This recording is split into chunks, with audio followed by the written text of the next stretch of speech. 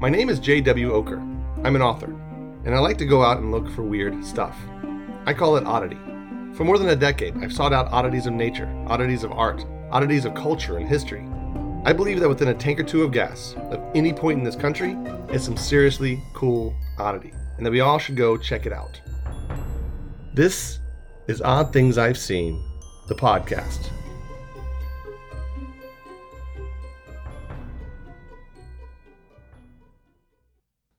I'm about to tell you about my favorite piece of funerary sculpture in the country. And by funerary sculpture, I mean a statue that sits above a dead person.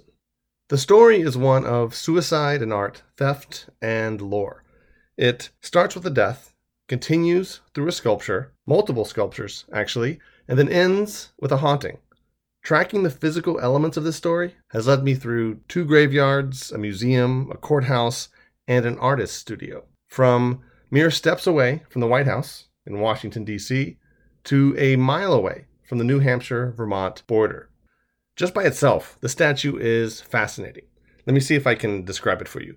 It is a dark, enigmatic bronze figure seated on a rock, its hand lightly touching its face, and its eyes closed in eternal contemplation. The lines of its form are softened and hidden by a full-length shroud. It has no gender, none that we can tell anyway. It's as mysterious as it is serene, as spooky as it is enthralling. It is absolutely back tattoo worthy. This is the Adams Memorial in Rock Creek Park Cemetery in Washington, D.C. Henry Adams was a 19th century Pulitzer Prize winning historian and author, and part of the prominent Adams family that gave the country 2 of its presidents and plenty of other politicos, magnates, and various overachievers. But despite all of his literary works, his most enduring contribution to humanity might be the single sculpture he commissioned to sit above his dead wife that committed suicide. Marion Hooper Adams, better known as Clover to her friends, was born to a wealthy Beacon Street family in Boston and married Henry at age 28. Socialite and photographer are the 2 words usually used to describe Clover, with the latter, photographer, taking on a particularly grim relevance to her death at age 42. In December of 1885, Henry found her on the bedroom rug in front of the fireplace. She had downed potassium cyanide, a chemical used in the development of photos. She left no suicide note as far as we know, but hypotheses for her demise fill out the usual spectrum for suicide. Basically, no one knows why Clover killed herself. Perhaps even including Henry Adams himself. A friend of Clover's, author Henry James, who we all know for The Turn of the Screw, probably put it best in a letter to another friend when he wrote that Clover had found, quote, the solution of the naughtiness of existence, end quote. And my enunciation is probably messing that quote up for you. That's naughtiness, as in Knottines, not naughtiness, Naughtiness. Basically, life was very tangled for her, and she felt the way out might have been to drink chemical death. There's a lot of mystery about the Adams relationship, about Clover and Henry together, mostly because of how Henry reacted to her death. He burned their correspondence and some of his diaries from that period of his life. It's assumed that if she did write a suicide note, it was torched as well. Clover wasn't mentioned in his autobiography either, which was the one that won the Pulitzer after he died. In fact, the book skipped the whole 2-decade period of his marriage to her. Very, very odd. However, the one thing we can be sure of out of this whole entire situation is that out of that tragedy came an amazing statue. To memorialize his wife, and himself eventually, Adams commissioned a statue by renowned sculptor Augustus St. Gaudens. St. Gaudens was from Dublin, and was a major high-profile talent. His work can be seen on everything from coins to monuments across the country today. Adams tasked St. Gaudens to create something unknowable, something passive, something very distant from the cloying hopefulness of most funerary art. Henry didn't want praying hands. He didn't want saviors with uplifted eyes. He didn't want angels embracing various things. He wanted it to be exactly what death is, a great unknown. He didn't even want the statue to have a name, although when the two talked about it, him and St. Gaudens, they bandied about peace of God and mystery of the hereafter. But once the statue was erected over the remains of his wife, the throngs of people who immediately flocked to it as a tourist attraction called it Grief. It's a decent name for this statue. It's very simple. It's exactly what motivated it, but it still comes up short in describing this statue that is obviously not in any throes of deep emotions, but is instead thinking about something that is unplumbable. But it's still a good name, Grief. I've been to the Adams Memorial multiple times in my life, over the course of enough years that my photos show it at various levels of oxidization, from dark black to mint green, and me in the photos with the memorial at various levels of decay and questionable fashion sense. Rock Creek Cemetery, where the grave and statue is full of amazing sculpture and would be worth visiting for taphophiles even without that enigmatic figure there. In fact, not only has this artwork been purposefully shielded from any predetermined meaning, it's also been purposefully shielded from the context of the cemetery. The plot is surrounded by tall bushes that encase it inside its own private space. You have to enter into this plot to see it, basically. The statue is backdropped by a door-sized slab of plain stone, and directly across from it is a long, curving bench bookended by eagle talons. The plot was actually designed by Stanford White, the architect of the second Madison Square Garden. He was murdered in his own creation by a jealous husband during a play, but that's obviously a different story. More telling than who architected the plot is that no names adorn the memorial. None at all. Not Clover's, not Henry's, not the famous Adams name. Just two interlocking wreaths carved into the back of the pedestal is all that tells the tale of the Adams on their final resting place. Graveyards and cemeteries are custom made for reflection, to think about the people who have gone before us and to imagine our own paths, following them straight into the ground. But never in my hundreds of visits to cemeteries all over the world have I ever felt so compelled to sit and reflect on that idea than within this almost holy of holies that is the Adams Memorial plot. To lower myself onto that bench and try to match that statue thought for thought. It's a sculpture without baggage, in a pocket of silence, something that exists independent of everything around it. This statue could be guarding treasure in a ruined temple, or buried on the moon, waiting for us to find it, or at the top of a dome in a faraway country. But it's in a cemetery, one that all of us can go see. Looking at it, you actually wonder, at the very least, if this figure should be in a museum, protected from the elements, instead of out here in the middle of the fickle seasons of the mid-Atlantic.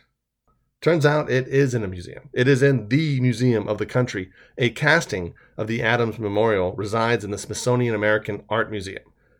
But even at that august DC institution, they've separated the sculpture from all the other artworks and installed it at the end of a hall, at the dead end of a hall by itself, and then backdropped this sculpture with a scene out of a graveyard.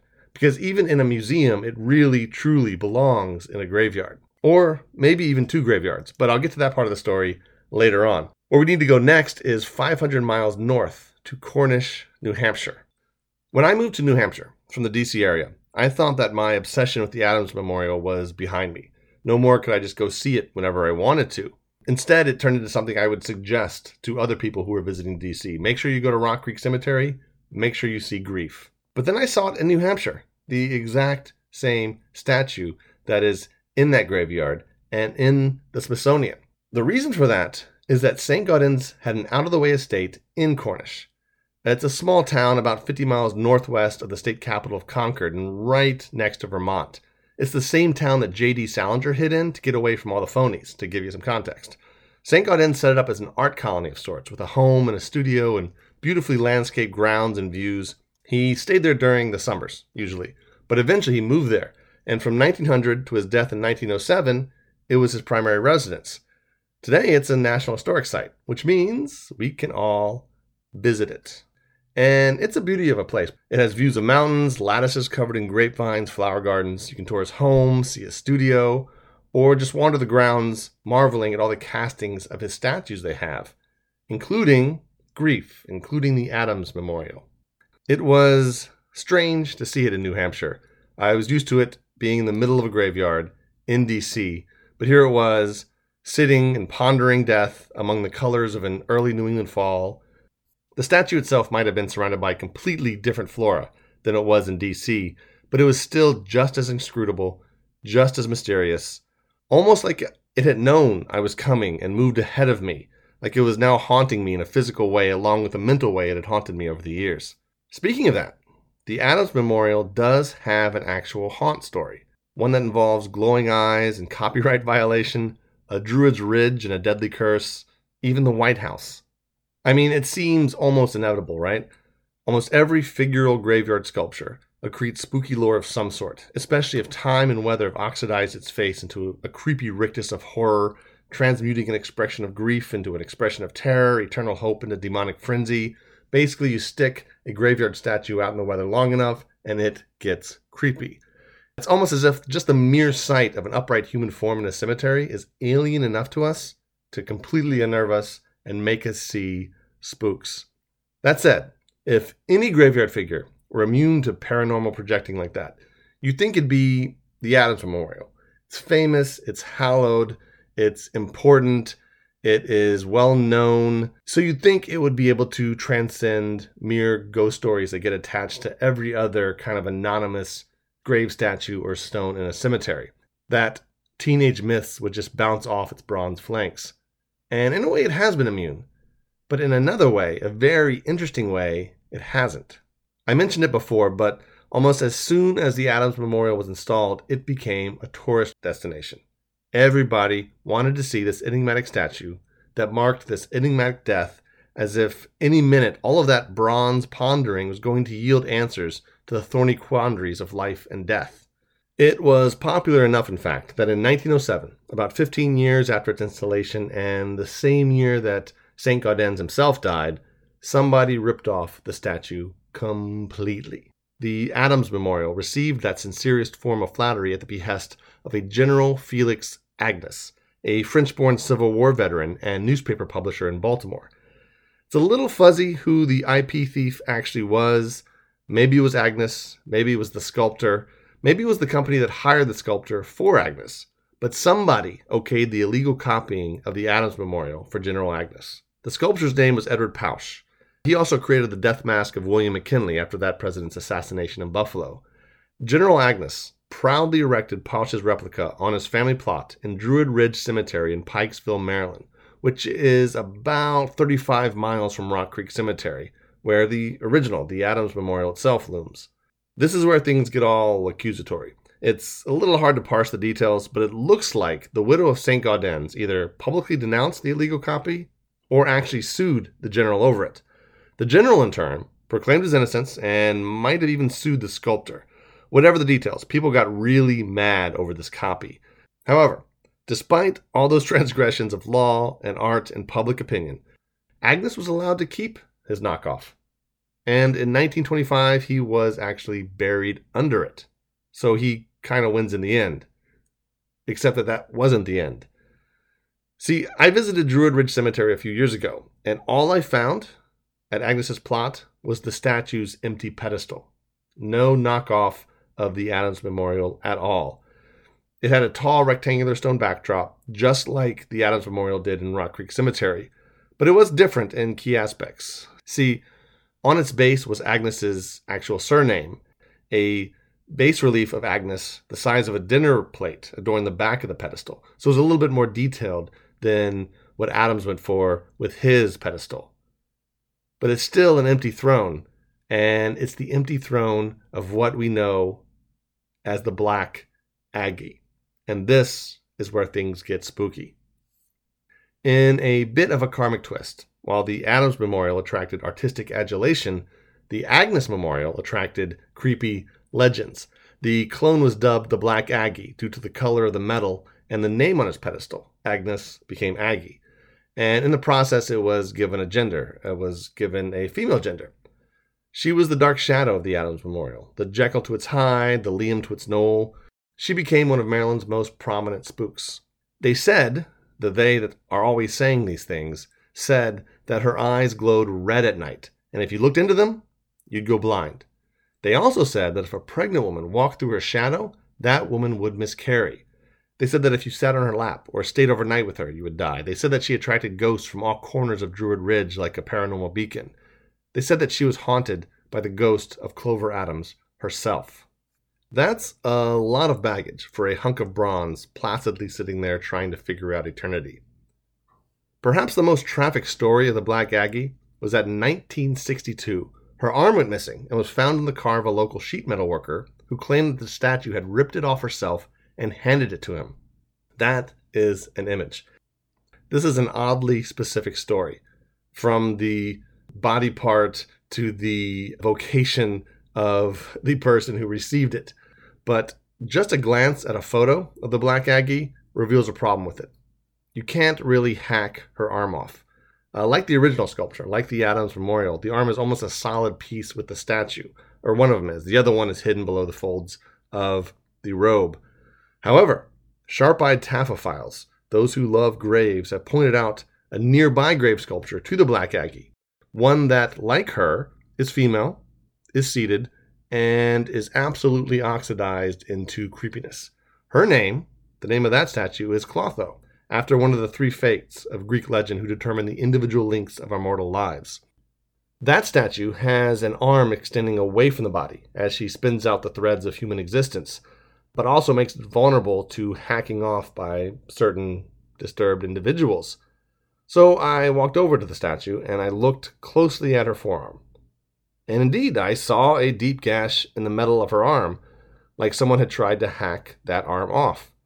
Maybe, just maybe, and possibly probably, somebody looking for the legendary Black Aggie got confused in the dark in a cemetery surrounded by spooky figures and tried to cut the wrong arm off.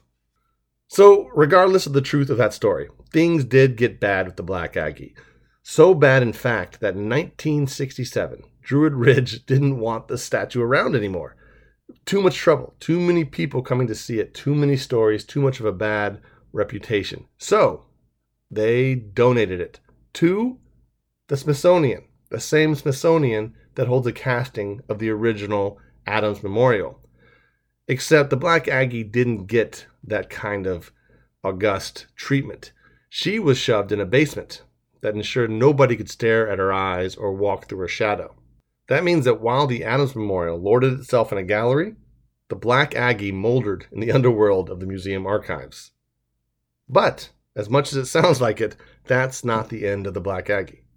The museum kicked that statue out of its official collection. It couldn't even sit in the basement and gather dust. It had to leave the premises. It became un-Smithsonian worthy.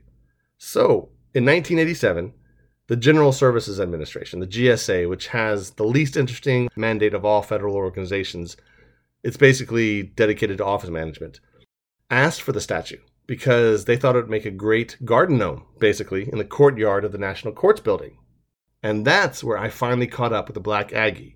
The GSA installed the statue in the courtyard of the Howard T. Markey National Courts building on Lafayette Square. It took me a couple of visits to get up close to the statue. On my first visit, I was there after hours, and the courtyard is gated shut by one of those rolling gates like they use in mall stores. But if you catch the building during operational hours, you can walk right up to this more than century-old statue that the Smithsonian doesn't think is historic enough to sit in its basement. And let me tell you, I know it's a copy of an actual work of art by an actual time-tested, venerated artist, but it's still striking. I mean, the courthouse is no, jungle temple or far-off dome, but it sort of proves my point that the Adams Memorial fits anywhere, while lending an air of mystery to its surroundings. The copy looks exact enough to my eye, which is obviously untrained. It just looks good against the red brick of the building. Also, looking closer at its arm, there is a small divot in its wrist.